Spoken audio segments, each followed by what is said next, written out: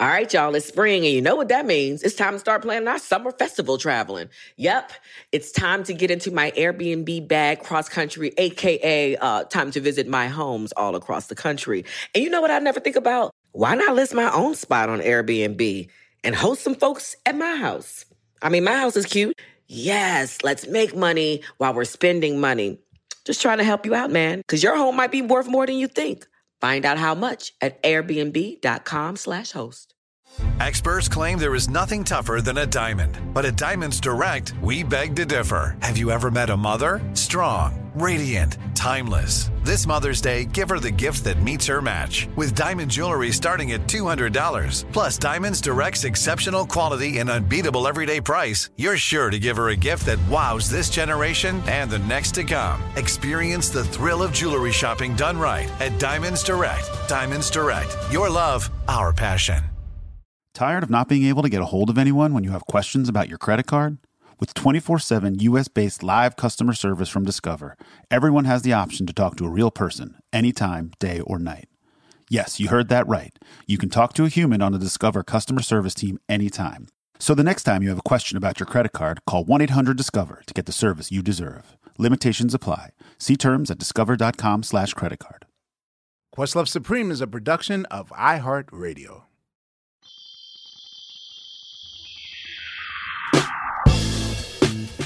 Ladies and gentlemen, what's up? This is Questlove Supreme. Wait, I believe, is this our first Questlove Supreme back together since what? Like last April?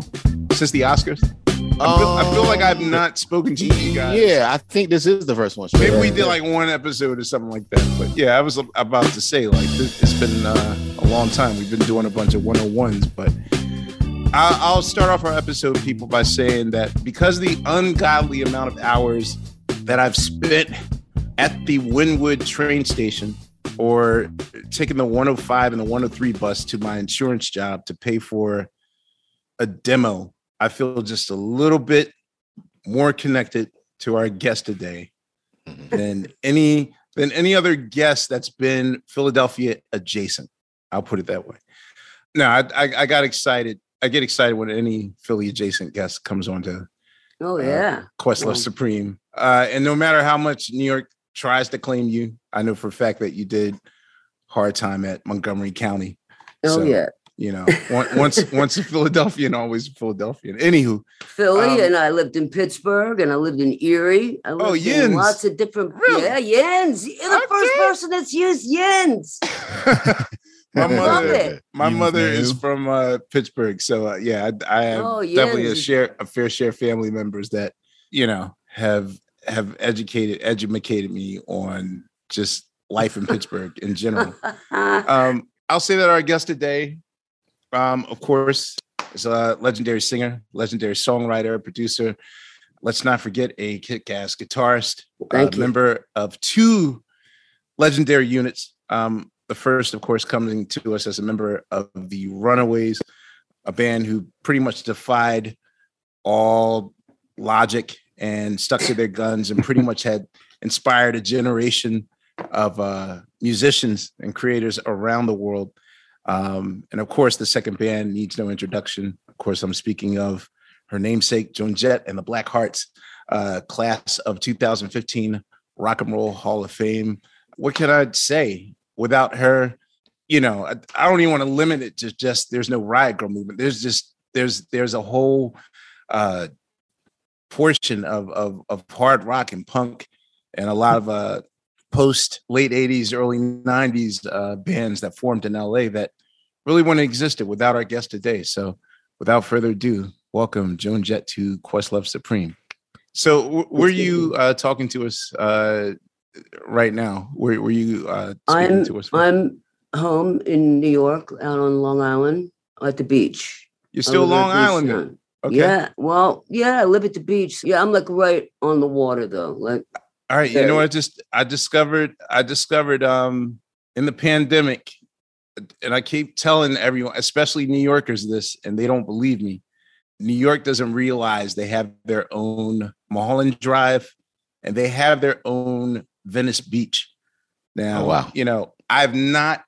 there was a point where I think the main train was going to shut down that leads to Williamsburg, causing, it's going to shut down for like 2 years or whatever while they did reconstruction, causing a whole borough to literally relocate elsewhere. Like restaurants started shutting down, and all of them basically relocated to Long Beach. So when a friend of mine made me visit out there, I didn't know what to expect. Like I was personally expecting, kind of Yusef Hawkins, like post Benson Hershey's, whatever. And no, I went out there and it's like, yo, it is the shit. It was pretty beat up. Like when I moved here in 1979.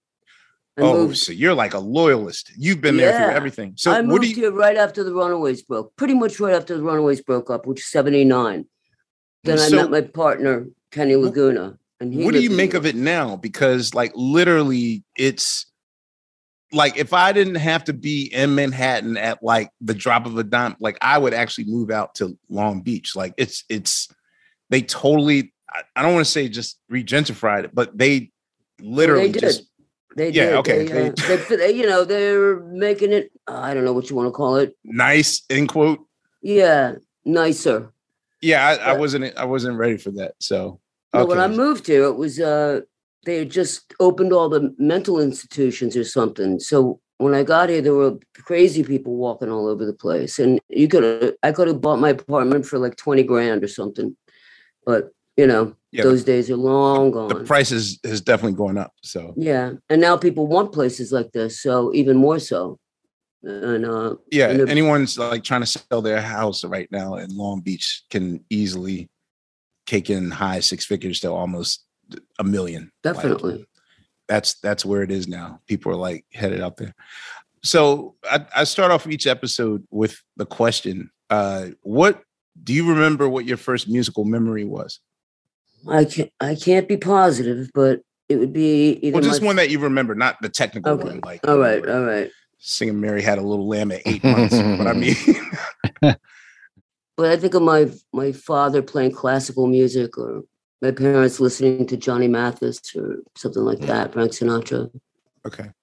How long did you live in? Well, technically, you're born in Wynwood, right? Yeah, I was born at Lankenau Hospital. Lankenau, yes. Okay. So wherever that is.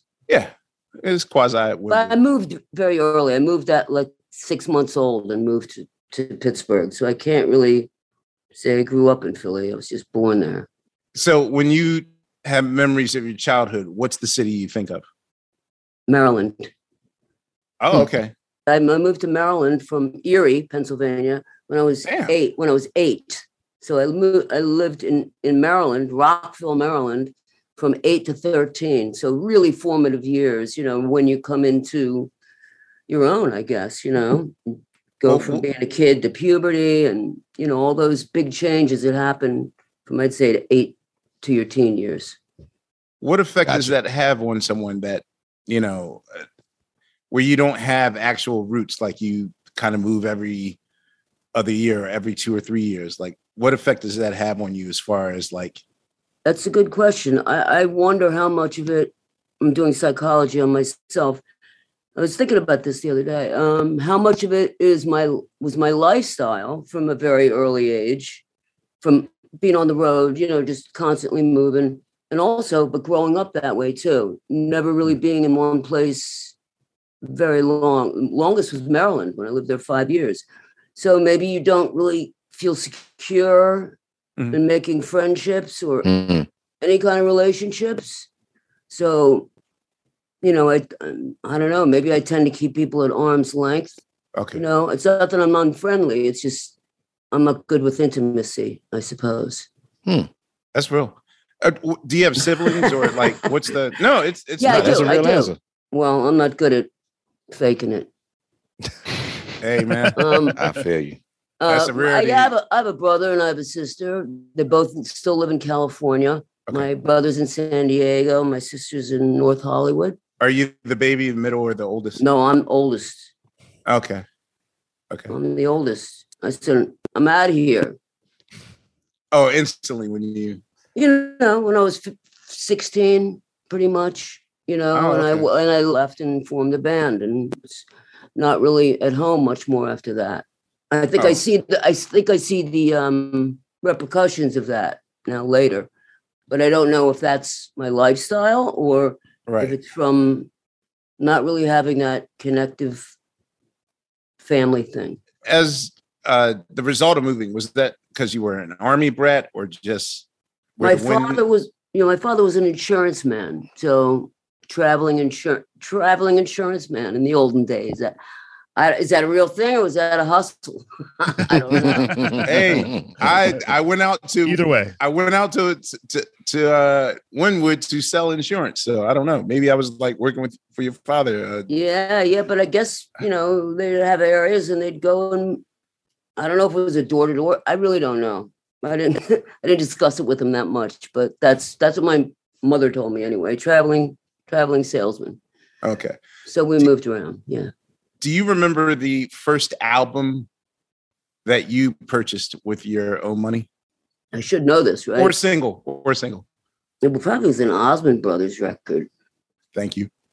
Oftentimes maybe I shouldn't be that honest. No. This is the show for it. Yeah, you're getting too honest now. I was going to say most people get stumped with this because I think for a lot of us, the answer is always going to be an uncool answer.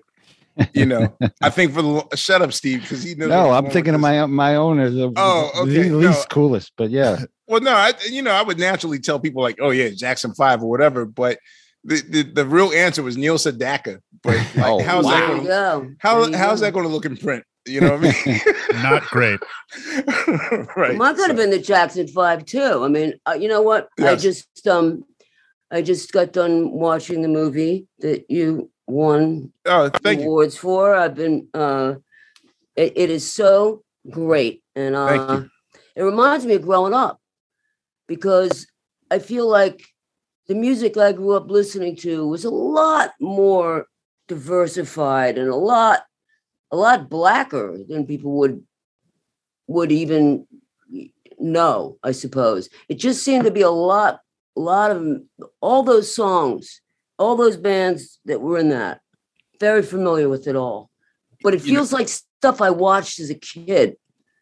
Right. I don't know. I loved it. Thank you.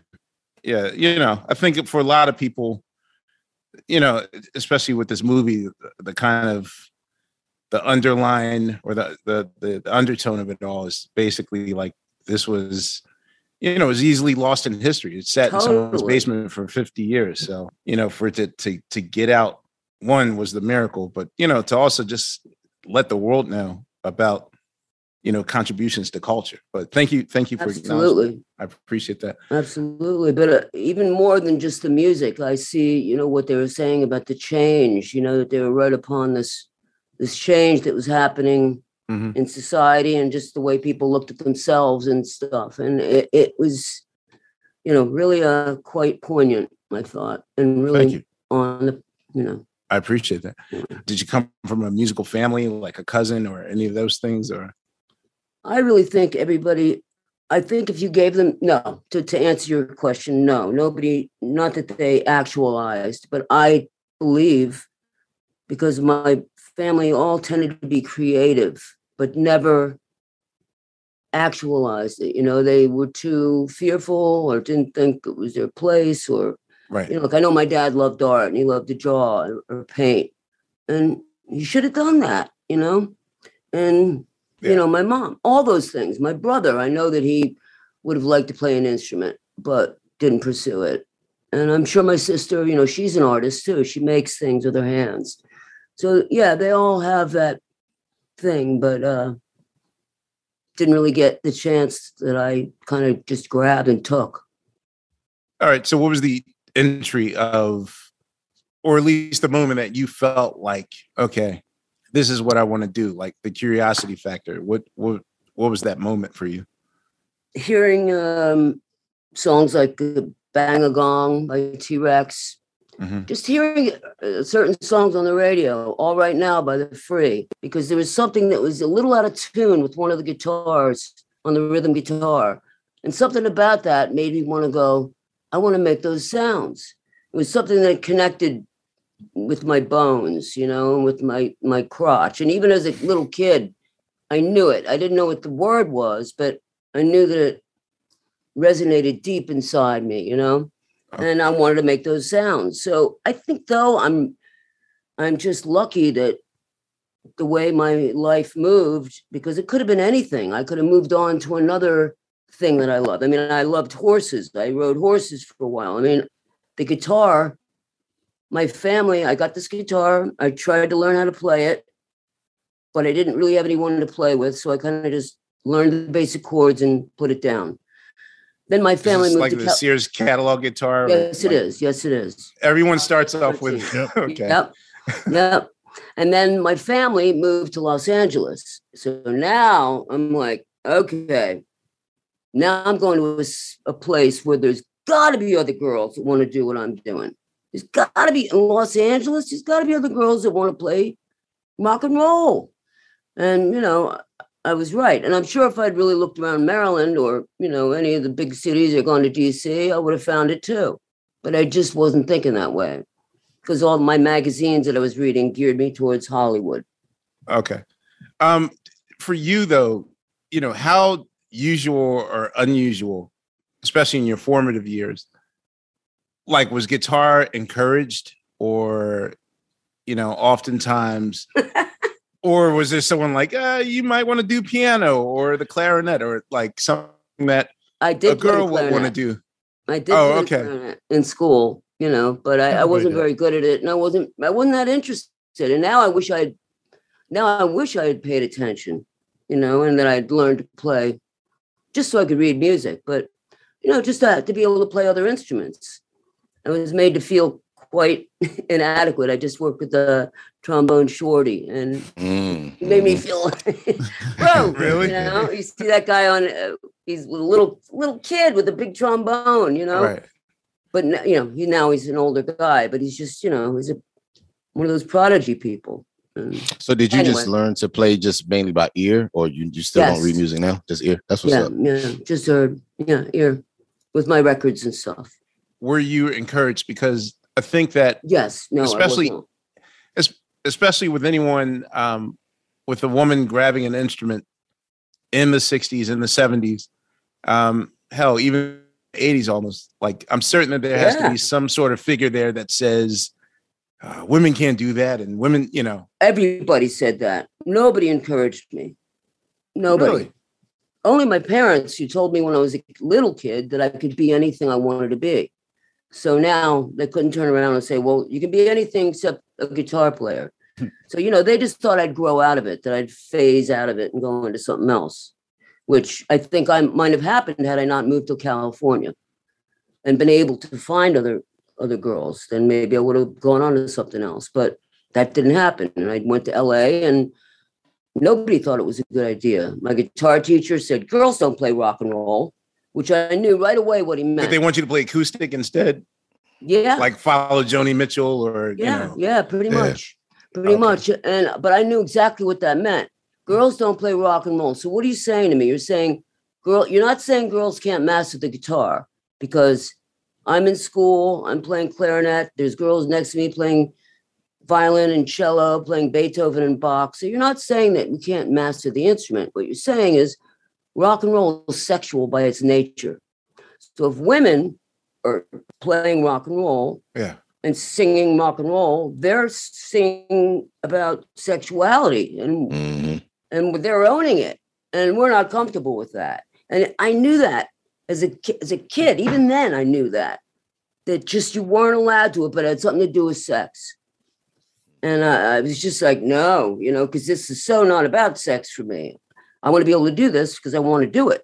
Mick Jagger rides out on a big inflatable penis. I want to do what the Rolling Stones do. It had nothing to do with that. It was about fairness.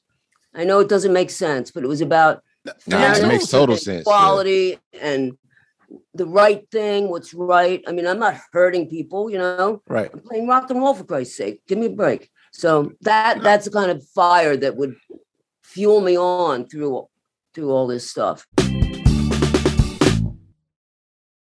Yo, what's up? This is Fontigolo from Team Supreme. Black representation in media is very important to me. I think it's important to have our stories told by people who look like us and who have shared in our common experiences. Some of my earliest influences were Donnie Simpson. I would also say Tom Joyner, Angela Stribling, Sherry Carter.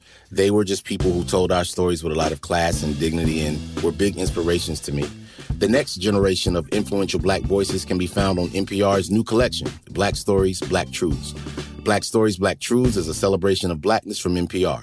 Each of NPR's Black voices are as distinct, varied, and nuanced as the Black experience itself. In the Black Stories, Black Truths collection, you'll hear stories of joy, resilience, empowerment, and creating world-shifting things out of struggle. Every episode is a living account about what it means to be Black today, told from a unique Black perspective.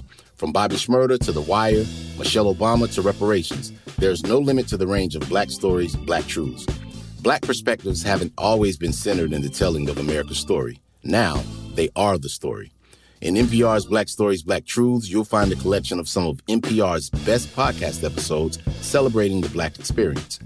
Hear a feed of episodes from across NPR's podcast, The Center Black Voices. It's NPR Noir. Listen now to Black Stories, Black Truths from NPR, wherever you get podcasts. All right, y'all. You know what season it is. 'Tis the season for spring breaking and planning our summer travel. And if you're like me, you're already in your Airbnb app trying to find which spot is right for you. Now, listen, while I'm looking to spend all this money, what I'm not doing is thinking about making money with Airbnb. See, you got to change your mind state. Make the money while you're spending the money. How, you say, Laia, do I make the money? Well, you host at your house. And I know what you're thinking. I mean, my whole house? Well, no, you don't have to do your whole house. I mean, you could do a room or, do the whole house. So make some money while you're spending some money this summer. I'm trying to tell you, your home might be worth more than you think. Find out how much at airbnb.com/host. Welcome to 500 Greatest Songs, a podcast based on Rolling Stone's hugely popular, influential, and sometimes controversial list. I'm Brittany Spanos. And I'm Rob Sheffield. We're here to shed light on the greatest songs ever made and discover what makes them so great. Every week, we'll pick a new song from the list and talk about their placement on the revamped 2021 list. We'll also have guests join us, ranging from the artists themselves to the producers, or simply other writers like ourselves who voted on them. From classics like Fleetwood Mac's Dreams to the Ronettes' Be My Baby, and modern-day classics like The Killer's Mr. Brightside and Britney Spears' Baby One More Time. There's so many fascinating stories that have been forgotten, like Midnight Train to Georgia, starting with a phone call to Farrah Fawcett, or how the Yeah Yeah Yeahs inspired Kelly Clarkson's banger Since You've Been Gone and Beyoncé's Hold Up. Listen to Rolling Stone's 500 Greatest Songs on the iHeartRadio app, Apple Podcasts, or wherever you get your podcasts. See, I never had the pleasure of having a conversation with anyone who, is pretty much either first out the gate or at least in the pioneering stages of starting a movement to even ask them what their mind state is, because oftentimes, our greats leave and, before we get to ask them about their process. And so, I always wanted to know because even when I was in high school, like I think I was honest with one teacher, like what I was going to do. Like, I'm going to start a band with da-da-da-da-da. And, I went to high school with Boyz II Men, and they were just, oh, wow. Yeah, they were like on fire. And, sort of like, well, are you guys going to be Boyz II Men popular? Or you're just going to be one of these local acts? And, I wasn't thinking that deep about my process or anything. Right. I think he tried to talk me out of like pursuing my career. So yeah, see, I don't understand that about people. This is what I want to know about people and dreams. You're sitting there shooting the shit with your friends and you say what you said that you want to play and someone tries to talk you out of it. Right. Why is everyone geared to try to talk you out of it as opposed to saying, yeah, man, that sounds interesting. Go for it. And at least if you don't make it, you gave it a shot. You gave your dream a shot. What is that about people? I think some people get offended or they get intimidated when they see that your dreams don't include them. And so they just try to shoot the shit down. You know what I mean? Right. It's like if I run a hamburger stand, the last thing I want you to do is become a vegan. You know what I mean? like don't do that. You know what I mean? Yeah, yeah. But I also think that oftentimes I think in America, we often train ourselves to do the safe thing. Like, I think hopefully my generation is the last generation, which you'll hear like fall back on something safe. Like, I definitely heard that from every uncle. Yeah, like COVID done showed us ain't shit safe, cuz do what you want to do. Yeah, right. Totally. Exactly. So so you're a musician in Los Angeles and you're young at the time. Had this been, 2007 or whatever, you would have the aid of the internet to help you. But what is the process of finding what you're specifically looking for, which I assume are women that play instruments and are passionate about it just as you are? Like, so what's the process of searching for them? And at any point were you just like, at least in the runaway stages, were you like, okay, anyone, male, female, can join? Or for you, was it like, I have to find all women? No, and for the Runaways, it was definitely an all women thing, because we hadn't really been done, or if it had been done, it'd been done years earlier with full grown women, but not teenage girls. And so I just had this thing, and I wanted to do it, and I didn't see a good reason to change that plan, and give up so easy, saying, oh, this might be hard. But, it's hard to think back and realize how different it was then than it is now, and how easily you can reach out to people on the phone, on the internet. Right. I mean, you're talking, we had rotary phones, we're talking about phone booths. We're talking about, you didn't get a hold of people. If you got a hold of somebody, you met them at a certain time on a certain corner.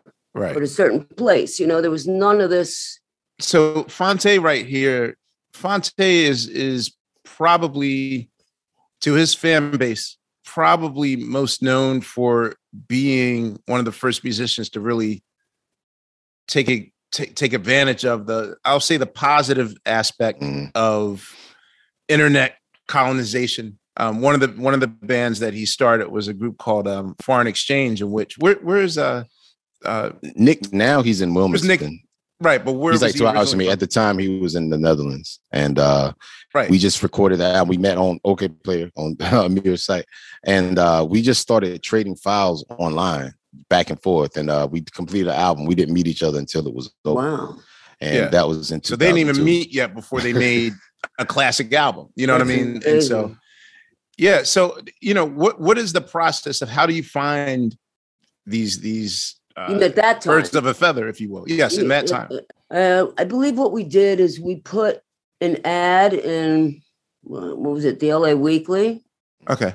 Maybe. And we went out to a lot of the clubs that I would hang out at, and I would just survey the crowd and look for girls. Wow. This is around 74, 75? This would have been 75.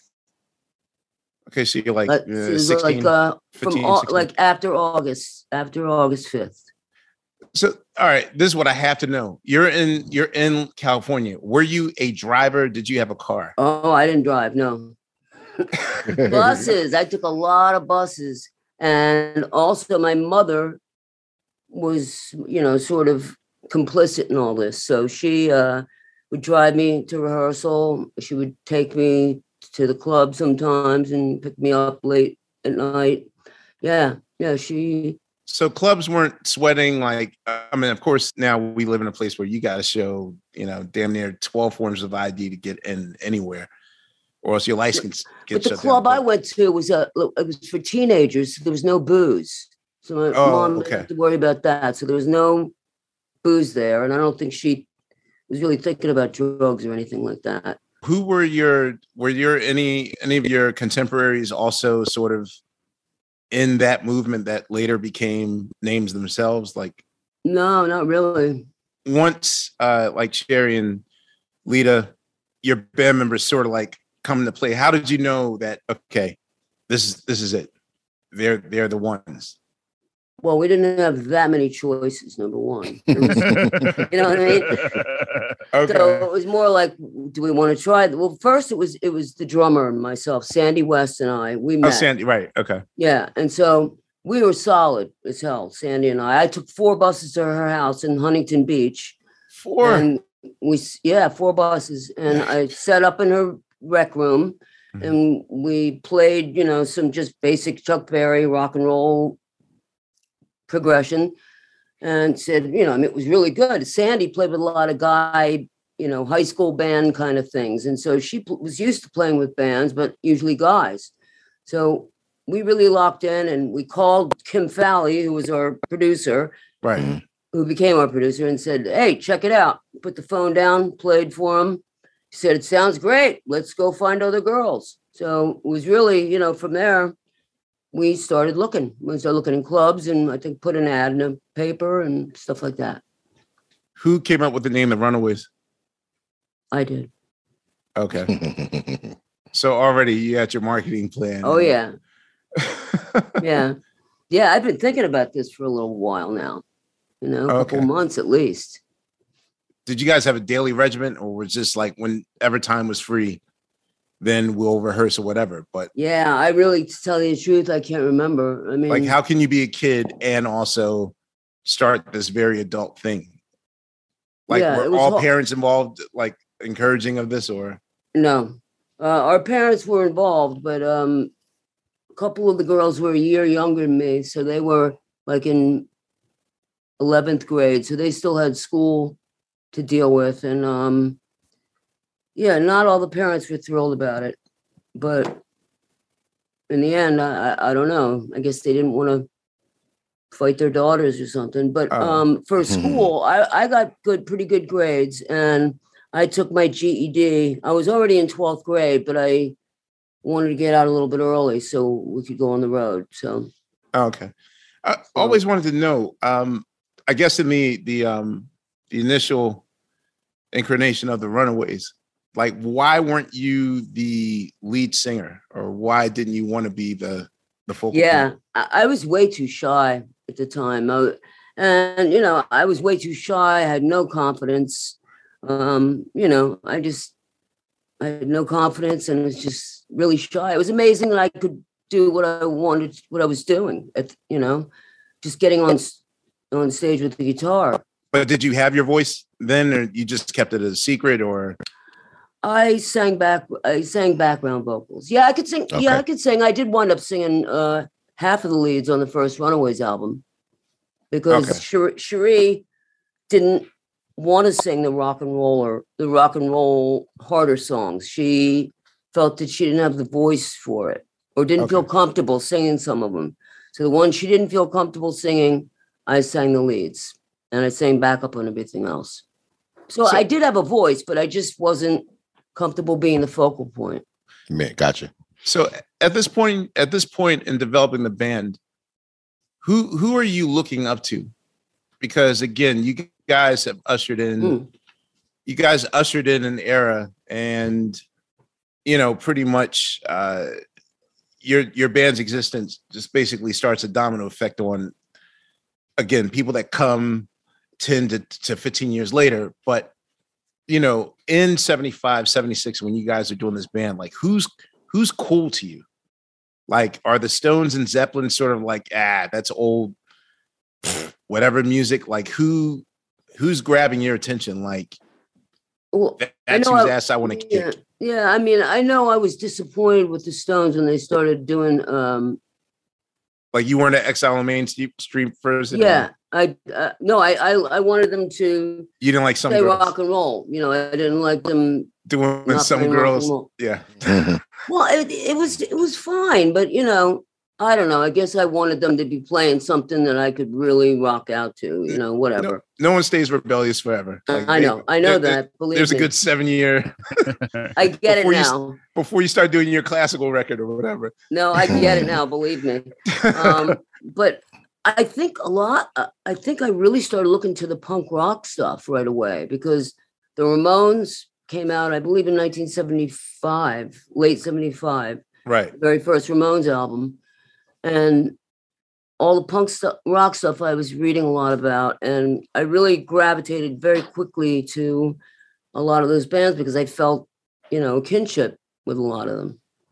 I mean, there's always like groups or artists or albums that are always on someone's canon, like their top 5 records of all time. You always see the names, whatever. And sometimes you don't do the investigation of it. And, of course, I'm always seeing the Ramones named everywhere. And finally, I listened down from top to bottom like 2 years ago and realized like how genius and hard it is to really convey emotion and lyricism in less than 2 minutes. Hey ho, let's go. Yo. That shit a jam though. that shit jamming. Exactly. So for you, were you seeing that there was a science here, like, the type of rock that you were fed as a child is way different than the ideas that you're about to spew onto the world. Like for you, it's like, look, we gotta, don't bore us, get to the chorus, 2 minutes flat. Right. Well, no, you gotta see, the thing was, didn't really transfer that much into our music. It might have translated a little bit to my songwriting, but as a group, as a band, most of the girls weren't really into the punk rock the way I was. They were much more, they liked heavier bands, more like the more mainstream Zeppelin or that heavier stuff. Rainbow, right. Richie Blackmore, that kind of stuff. So, we didn't really see eye to eye on our hangout music. So we didn't, we had to come from a place where we met in the middle. So, I just always considered what we did to be basic rock and roll. What was the division of labor as far as the songwriting is concerned, and what you're going to cover, or who's going to write what? Like who's the primary songwriter of the group? Was that your job? I think it was me for the most part. It was me. I wrote either songs with Kim Fowley as the lyricist, or I wrote songs by myself. I think I wrote a couple with some of the other girls, but not too many. And so I guess I was the primary one. Back then, like, it was sort of hard for you guys to break out in the States, but yet, the magic's working instantaneously when you go overseas. Like, how much of a mind fuck was that to kind of, because that's very similar to hip hop. Like, my band had to move to Europe for 5 years, right? Just so that, and quote unquote, pull a Hendrix and then come back to the United States, like that sort of thing. Like, right. In your mind, was it a dream deferred, or like, wait, what's going on here? Or like, what were your feelings on? I thought, a lot of different feelings. Yeah. One part of me had wished that we had the same sort of response in the States, but it was so different around the world. In Japan, was like all girls, right? And like the Beatles, like Mania, people fainting, girls fainting. And I think it kind of scared a couple of the other girls. Yeah, I was exhilarated, but people were rocking the car, and we'd never really had that kind of experience at all. I mean, anybody in their right mind should probably be scared, but I didn't get too scared. And then in Scandinavia, another place, all girls, all wearing real pacifiers and sucking on these pacifiers. Yeah, tell me about it. Yeah, I didn't get it. And I never found out what it was. I guess it was just some kind of fad or fashion that they were doing, but pretty wild. There's none that Cherry had on a particular photo shoot or something? No. They were giving us the ideas, okay. But then in England, England gets, I think they got the Runaways a lot more than Americans did, but they still, the English love to take the piss out of you. So we took a lot of shit, but there were a lot of people, I think, there that liked us too. We did well in Germany, and I think Europe did pretty well, but we didn't tour there a lot, so I don't know face to face. And record sales, I can never go by really, because who knows. So in retrospect, what would you categorize the genre? Are you guys at the forefront of the LA punk movement? Were you just hard rock? were you kind of the torchbearer for what will eventually become like the glam metal scene that would happen 15 years later with those groups in LA? Yeah. I mean, I always just called it rock and roll. And I think what we did was punk rock to its core, just dictating what you're going to do and doing it and not listening to what anybody says. And I mean, I thought, and doing that in the context of how society treated you at the time, I think it was the ultimate punk rock stuff. Even for the girls that didn't want to claim punk rock, they were being punk rock just by what they were doing. They didn't have to play it. So you guys pretty dissolved almost as quick as you came aboard. Do you remember how eventful or uneventful the last night of the group was before you realized that it's not happening anymore? I don't remember if it was. I know it wasn't a happy time, and we knew it was New Year's 78 into 79 was our last gig. Okay. And we knew it was our last gig because we had decided to disband after that because I didn't want, I felt, like I said, that musical separation was there between girls that want to play heavier music and me. And so I thought, man, I don't want to get fired from the band I started or something weird. So let me just quit and you guys can do your thing. And well, I can assume that Lita was one that wanted to do the heavier stuff, right? It was not animosity. It was not, it was not in anger or anything. Right. We weren't going, fuck you. Right. It was just like, since we had been friendly, we didn't want it to be weird. And it's just like, I'll just go. You guys do your thing. It's weird. Before, I got to admit that in watching the documentary, I didn't realize that, quote, that Lita Ford was the Lita Ford in The Runaways, because I guess my dealings with Lita, anytime there was always a person that wanted to give, I'm not even making any Nugent comparisons, but if there was anyone that ever wanted to give like hip hop the middle finger with a quote, it was always Lita Ford. It was Lita Ford. Really? So, I knew her more for her disdain of hip hop than I did for like what she actually did. Yeah, no, for real. Like, I guess I should say I'm not surprised, but I knew her for her quotes of like why she hated hip hop. So I always knew that whenever I hear the name Lita Ford, I'm like, what happened now? But oh man, so but then when I started the thing, I was like, oh, she was a Runaway. I get it now. So I don't want no guilt by association though, because hey man, we all you good. You made light of day. I used to watch that movie every day after school when I was in like third grade. So we good. Son, I forgot. With Michael. All right, y'all. You know what season it is. 'Tis the season for spring breaking and planning our summer travel.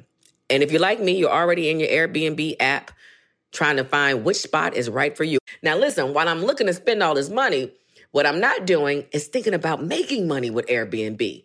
See, you got to change your mind state. Make the money while you're spending the money. How, you say, Laia, do I make the money? Well, you host at your house. And I know what you're thinking. I mean, my whole house? Well, no, you don't have to do your whole house. I mean, you could do a room or, do the whole house. So make some money while you're spending some money this summer. I'm trying to tell you, your home might be worth more than you think. Find out how much at airbnb.com/host. Welcome to 500 Greatest Songs, a podcast based on Rolling Stone's hugely popular, influential, and sometimes controversial list. I'm Brittany Spanos. And I'm Rob Sheffield. We're here to shed light on the greatest songs ever made and discover what makes them so great. Every week, we'll pick a new song from the list and talk about their placement on the revamped 2021 list. We'll also have guests join us, ranging from the artists themselves to the producers, or simply other writers like ourselves who voted on them. From classics like Fleetwood Mac's Dreams to the Ronettes' Be My Baby, and modern-day classics like The Killers' Mr. Brightside and Britney Spears' Baby One More Time. There's so many fascinating stories that have been forgotten, like Midnight Train to Georgia starting with a phone call to Farrah Fawcett, or how the Yeah Yeah Yeahs inspired Kelly Clarkson's banger Since You've Been Gone and Beyoncé's Hold Up. Listen to Rolling Stone's 500 Greatest Songs on the iHeartRadio app, Apple Podcasts, or wherever you get your podcasts. Hi there, I'm Bob Pittman, Chairman and CEO of iHeartMedia. I'm excited to announce a new season of my podcast, Math and Magic, Stories from the Frontiers of Marketing. Our guests this season remind us to embrace change and fearlessly look toward the future. Like Andrew Jarecki, award-winning filmmaker and creator of Moviefone. The studios didn't really control the theaters didn't control the studios. And I thought, well, there's a window in here where I could make things easier for the consumer and also make something that would be very useful for the industry. Or Kellen Kenny, Chief Marketing and Growth Officer at AT&T, who installed fiber in customers' houses rather than leading from afar. It is so crucial that you spend time with the customers. That is the best lesson. In these exciting times, we're looking to the math, the strategy and analytics, and the magic, the creative spark, more than ever. Listen to a brand new season of Math and Magic on our very own iHeartRadio app, Apple Podcast, or wherever you get your podcast. As a 21-year-old, are you feeling like, okay, well, I did that. What do I do now? For you, it's just like on to the next. Like, did you? No, I was feeling like it was time to die, is what I was feeling like. I was feeling like the whole city of LA was laughing, going, we told you it wouldn't work. We told you girls can't play rock and roll, you know. And I was not taking care of myself. I was drinking too much. My dreams were crushed, you know, and I had no friends, you know. It was like everybody was gone. You know what I mean? They disappear in that level, and you're just alone with your thoughts and your beer or whatever it was I was drinking. So how long did the sort of the feeling of funk last before you started your, I assume that, you know, starting the Black Hearts was your eventual. Yeah. Well, actually I met my partner, Kenny Laguna, my songwriting partner, and he became my producer and manager because nobody else wanted to deal with me. We met to write songs for a movie that I had contracted to do before the Runaways broke up. I had to write 6 songs for a film. Okay. And so my manager at the time, a guy named Toby Mamus, knew Kenny and knew that he had worked with a lot of bubblegum bands in the 60s and knew that he could write songs quickly and should be easy to work with. So he called him and said, would you come out and meet Joan to do this project with her? And so Kenny did. And we met and hit it off and really became good friends the first day. I don't know what it was that he saw in me, but he thought I was the real deal, I guess. And we wrote some songs, and then I said, would you produce these songs that we wrote together? And he did. And then, you know, as we continue, I didn't have anybody to manage me. And so he took that on too, thinking it would be easy, that he could get me deals and this and that. Right. But no, he started getting no's. You know, he knows a lot of people in the business, and people just told him no. And then I think it got to him where, oh my God, this is real. And then he got pissed because then he saw the sort of, you know, just prejudice and misogyny, you know, straight out bullshit. So right. I think, you know, that lit that fire in him to help fight for me. So it took about 2 years. First of all, whose idea was it to recover or to redo I Love Rock and Roll? I don't think many people know that that's a cover song. Yes. I saw that song when I was in England with the Runaways, and I saw this band on Top of the Pops called the Arrows, and they were playing the B-side to their hit. And the B-side to their hit was I Love Rock and Roll. I don't know what their hit was. Okay. The B-side was I Love Rock and Roll. And I'm like, B-side wins again. Wow, that sounds like a hit to me. And I went out to the record shop and bought the 45 thinking, you know, the Runaways, maybe we could do this and it'll be a hit. But then I was reminded that by the other girls that we'd covered Lou Reed's Rock and Roll on the first album, on our first Runaways album. And, you know, I guess didn't want rock and roll in every title and every album, kind of. So sort of blew it off for a while. And I just held on to the song. And then after the Runaways, thought, here we go. See, life lesson. You got to go with your gut. Yep.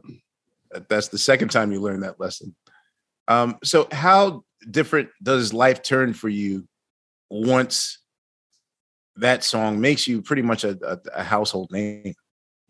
Well, just I think the fame level rose, and we had more people at our gigs and stuff, and made a little bit more money. Finally, could make a little bit more money. So those things changed a little bit, but for the most part. But is that also a scary feeling? Because I think oftentimes when someone gets to success, the first thing in their head is, oh God, how am I going to sustain this? How am I going to make it last? What's the next single? Da da da da. Yeah, there was part of that, but I wasn't like so far up there that it was, when you're number one and you're, I don't know, I guess, on one level, you can't stay there forever. And I guess, you have to have your next one. I guess initially we knew what that next one was going to be, which was Crimson and Clover. Crimson, yeah. Right. And what was it about that song that made you want to choose that? Damn it. Amir, take my only question of the day. Okay. It's a great song. Go ahead, Steve. You want to say it? Go ahead. Go ahead, ask me. What made you want to cover Crimson and Clover with Honey James and the Shondells? No, answer the question. I got to turn the light on. Go ahead. And when I met Kenny and I knew that he played those songs, and I'm like, so you played the Moni Moni da da da. And he said, yeah. And I'm like, okay. So I want to cover Crimson and Clover. I just thought, it'd be weird because I didn't want to change the lyrics. And that was just the way I was. I wanted to, push the envelope a little bit because I just wanted to. The original recording, so I guess psychedelic. And so what was you guys just my reason for doing it? I mean, because Tommy's like I guess Kenny told me when he was asked what is it about? It was about LSD, Crimson and Clover. So it wasn't about really her. Mm-hmm. So specifically.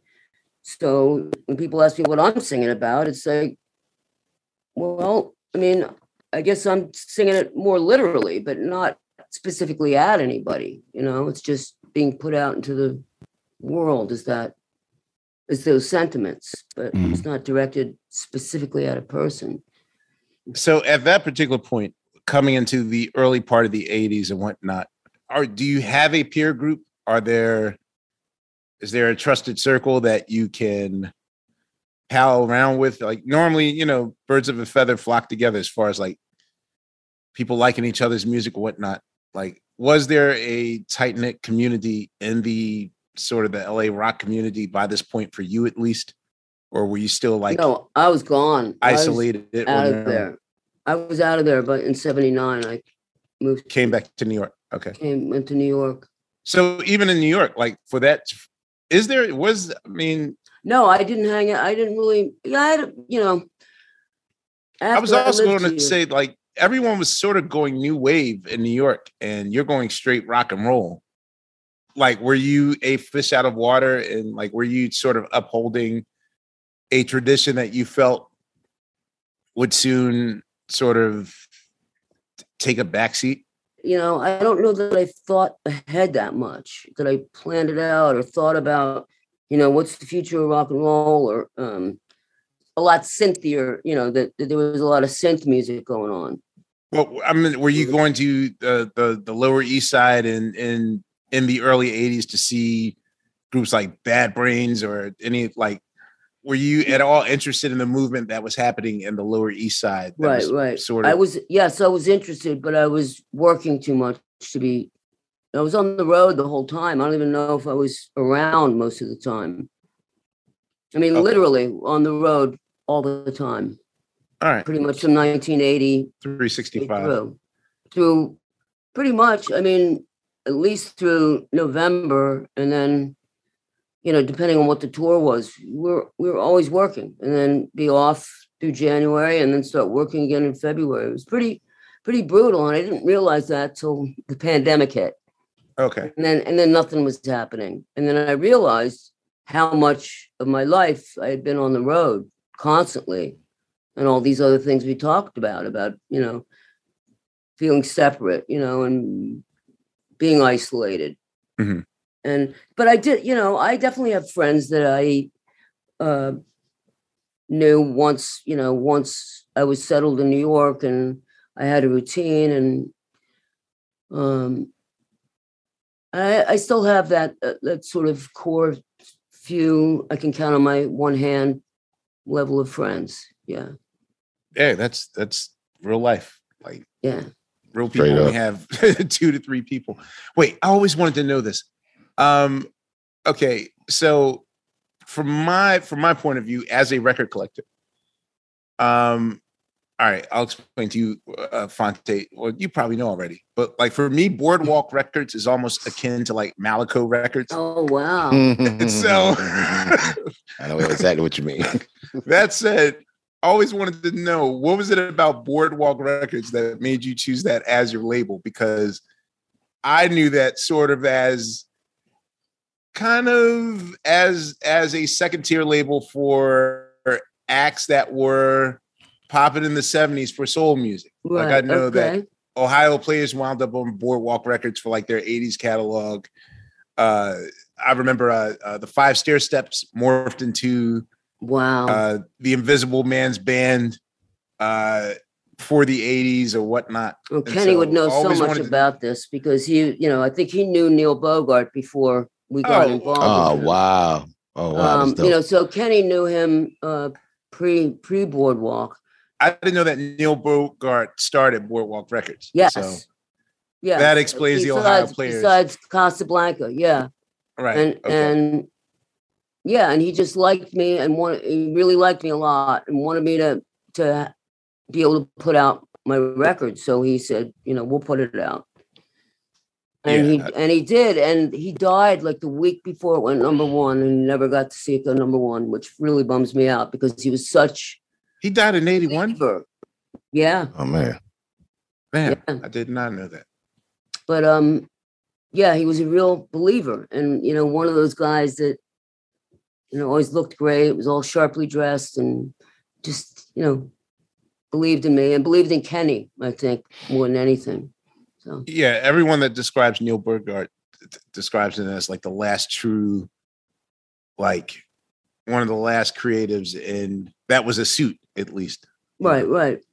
I mean, I know a suit's a suit, but whatever.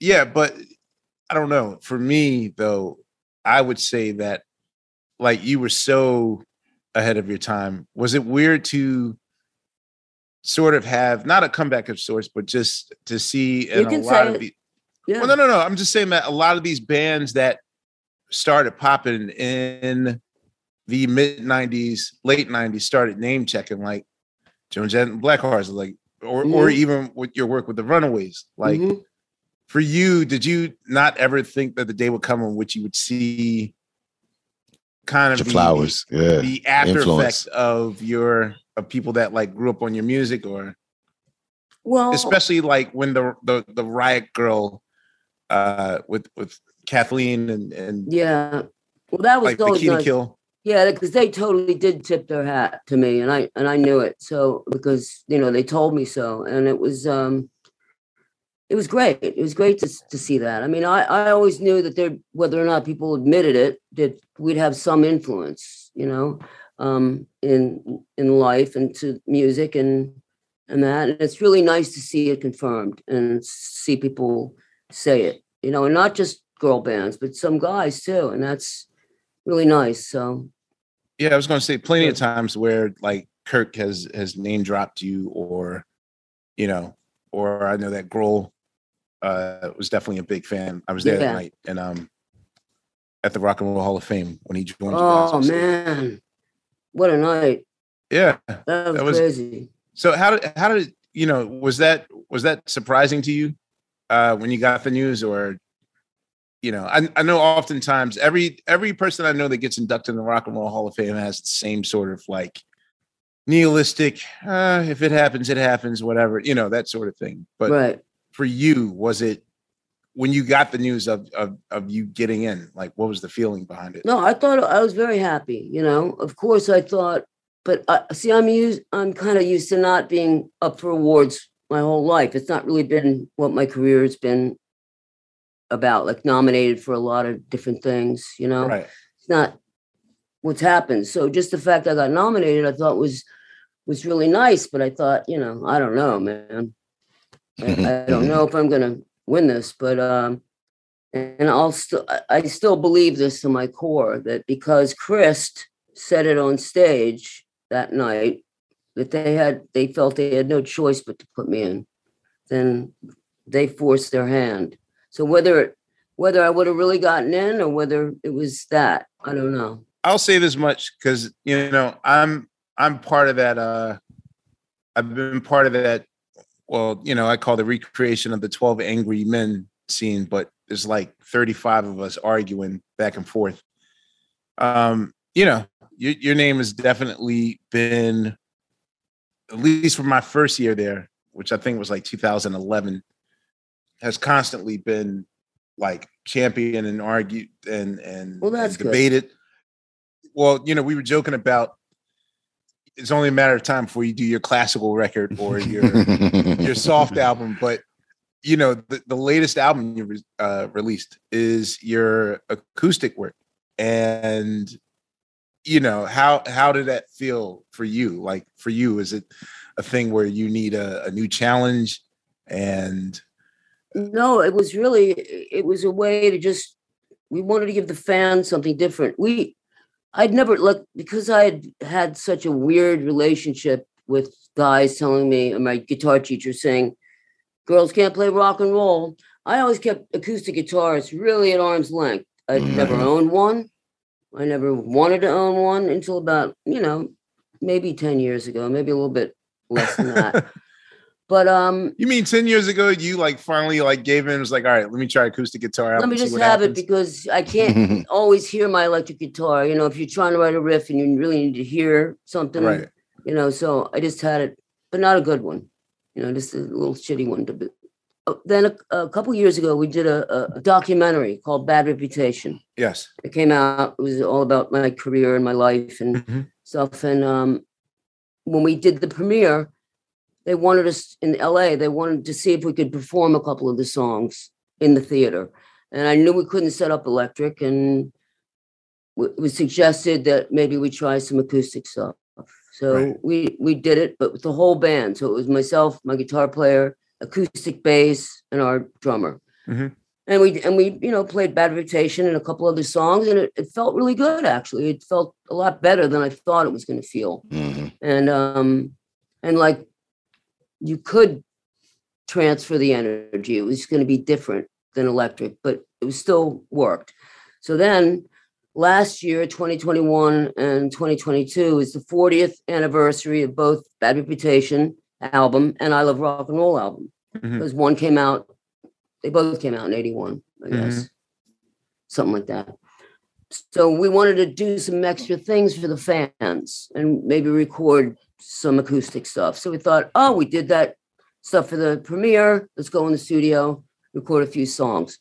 Once we got in there and started playing songs, we really just did everything we could do live. Once we started recording, we just kept going.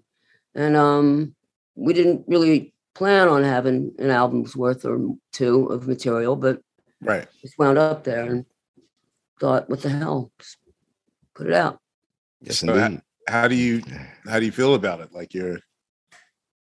I feel good about it. I feel it's fun. It's different. We play some on stage, like we'll do our electric show and then do, instead of an encore, do like 3 or 4 acoustic songs. And it's been going over. We just started like a month ago, month and a half ago, doing it and see how it would go over live. Because, I don't know unless I'm in front of people. So they seem to like it. So we'll see what happens, and we'll see what happens with the stadium tour. We're going to see if we can work some into that, and if it works, great. If it doesn't, what are those guys like now? Like Motley Crue and Poison? I don't know. I don't know. I've met Def Leppard. We played with Def Leppard before, and but I've never played with Motley Crue, so I don't know. I have no idea what to expect, but it should be interesting. It's weird to me. I learned this with Blue Oyster Cult.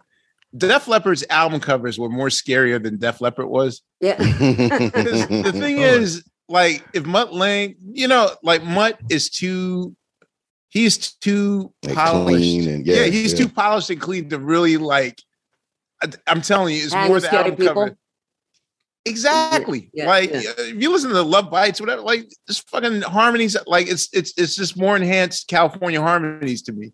You know what I mean? Right. And so I don't know. It's weird. I never truly saw. I mean, of course, you know, they create one anthem that will probably play in every gentleman's club from now to the end of time. No, look how you know that. Yeah. Yeah, but I just meant, you know, Sugar has a kick-ass riff to it, but I never considered Def. I mean, I don't consider Def Leppard metal the same way that I don't consider the Police hard rock. You know what I mean? Yeah. Well, people are loose with their terminology now. You know, don't you find? Well, yeah. Sometimes people are just classifying things. Yeah, exactly. Right now, like where with this storied career and. Is there anything that you have yet to achieve or yet to accomplish that you wish to? Oh, I wouldn't know who to say specifically, but I'm always interested in doing new and different things. I just actually did something. Did I mention that with Trombone Shorty? Right? Yes. Mm-hmm. Yeah. So absolutely. You know, it's new for me. I'm not always great with that because I'm good with knowing, you know, being comfortable and doing what I know and that kind of stuff. So I have to try to get better with, you know, just jumping into the unknown and not being so getting out of your comfort zone. Yeah, but being okay with that and being, you know, you're gonna live, you're gonna be okay. Don't worry. I don't know. I think I'm ready for my R&B album now. Let's go. Hey, let's get it. There it is. There it is. Let's go. But Joan, thank you very much. For joining us and doing this with us. And you know, we appreciate your work. I've been a long-time fan of yours. Oh, thank you all. It's been a real pleasure. Definitely. For sure. Thank you. Enjoy the road. I've been a big fan too. Yeah, be safe out there, Joan. Yeah, you guys take care, okay? Absolutely. For sure. Joan Jett on Questlove Supreme. Peace. We will see you guys on the next go round. All right. Thank you.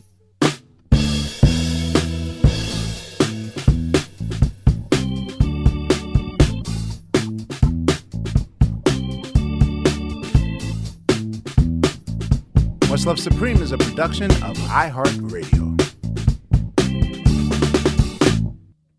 For more podcasts from iHeartRadio, visit the iHeartRadio app, Apple Podcasts, or wherever you listen to your favorite shows. Welcome to 500 Greatest Songs, a podcast based on Rolling Stone's hugely popular, influential, and sometimes controversial list. I'm Brittany Spanos. And I'm Rob Sheffield. We're here to shed light on the greatest songs ever made and discover what makes them so great. From classics like Fleetwood Mac's Dreams to the Ronettes' Be My Baby, and modern-day classics like The Killer's Mr. Brightside. Listen to Rolling Stone's 500 Greatest Songs on the iHeartRadio app, Apple Podcasts, or wherever you get your podcasts. Hello, acclaimed comics writer and notorious Scott Summers hater, Rosie Knight. Well, hello, Emmy-winning podcaster and totally unbiased Targaryen royal supporter, Jason Concepcion. Somehow the X-Ray Vision podcast has returned. And like always, we'll be here every week. You'll hear from TV writers, actors, comics creators, pop culture critics. Nothing is off the table. Listen to X-Ray Vision on the iHeartRadio app, Apple Podcasts, or wherever you get your podcasts. Imagine you're a fly on the wall at a dinner between the Mafia, the CIA, and the KGB. That's where my new podcast begins. This is Neil Strauss, host of To Live and Die in LA, and I wanted to quickly tell you about an intense new series about a dangerous spy taught to seduce men for their secrets and sometimes their lives. From Tenderfoot TV, this is To Die For. To Die For is available now.